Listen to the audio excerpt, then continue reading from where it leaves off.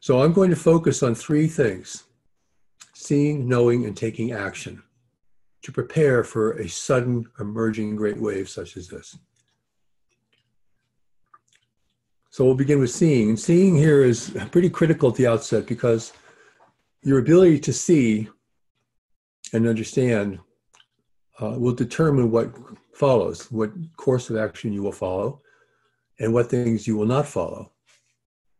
So can we see this as it really is, rather than as we want it to be, or wish it could be, or how we think it's going to resolve, or what the experts say, or what somebody on the internet says?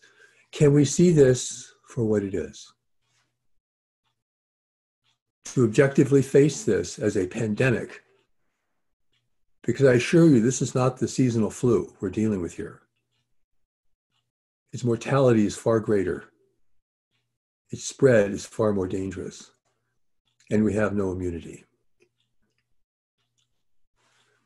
So in seeing something, particularly for the first time, but even ongoing, you have three different responses that are possible. You can go towards it, which means you're facing it. I'm going to face this. I'm going to be with this. I'm going to learn from this. You can go away from it, which means I don't want to deal with it. I'm not going to think about it. I want to do other things. And you seek escape in hobbies, fantasies, other activities, or just close your mind in general. And then the third is to go against it, perhaps in a state of denial. You're just going to deny that this is happening, or you want to make it less than it really is. These are your choices at the beginning, and they will be your choices at every threshold, because as things progress, there will be other challenges that arise, and you may find yourself really challenged. And I know you will, and I know we all will. So we're in this together. This is not just a personal threshold, it is a threshold for humanity. And within that, we all have our own personal thresholds. So the question is, can you be with this and respond to it as it is? Can you be with this and respond to this as it is? Without requiring solutions, without trying to figure out what's going to happen in the future, can you just be with it as it is? It's an important question for any event in life, for any engagement with a person. But particularly here, it requires some real mental discipline because your mind will not want it. You will grasp and grope for solutions, or you will think it is something else. Like people think, oh, it's just another flu. We'll get through that. I can get the flu. It's no problem. But it is a problem. Then there's the patience to learn about it. People often just make an assumption or a belief and they stop looking. They don't want to look anymore. Or they just want to look in a way that reinforces their idea or their belief.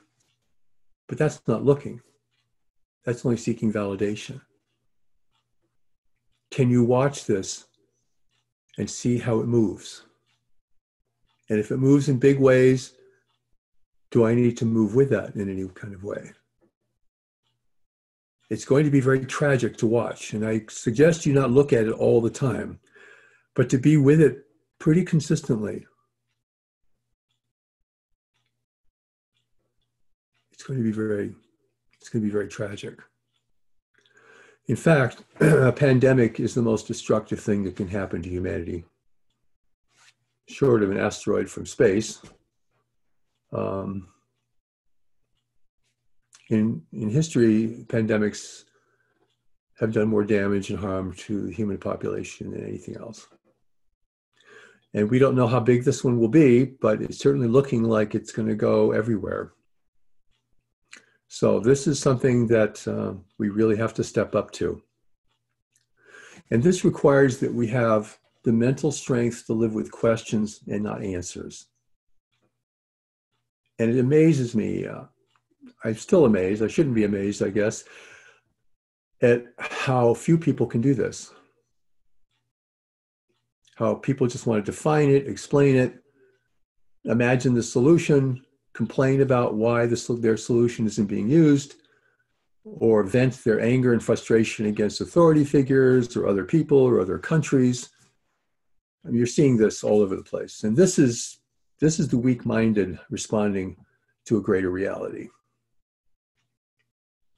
The weak-minded. You need to get the right information as you go along, and we've been accumulating some really good resources for that. But you're going to have to watch and see how it unfolds, but not passively, because you're going to have to take action all the way. And we'll get to that in a minute. And this ability to learn about it is also the patience to stay with it.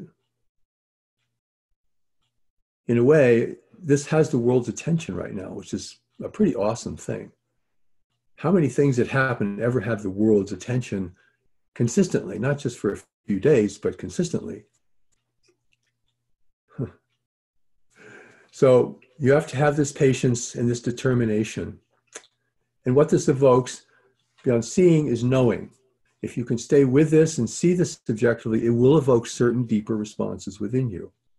And these are practical responses. They're not ideological. They're not having a belief or just assuming a spiritual truth. It's what you must see, know, and do. And the doing confirms the seeing and the knowing. Without the doing, the seeing and the knowing are not fulfilled, and therefore cannot really be of great value to you.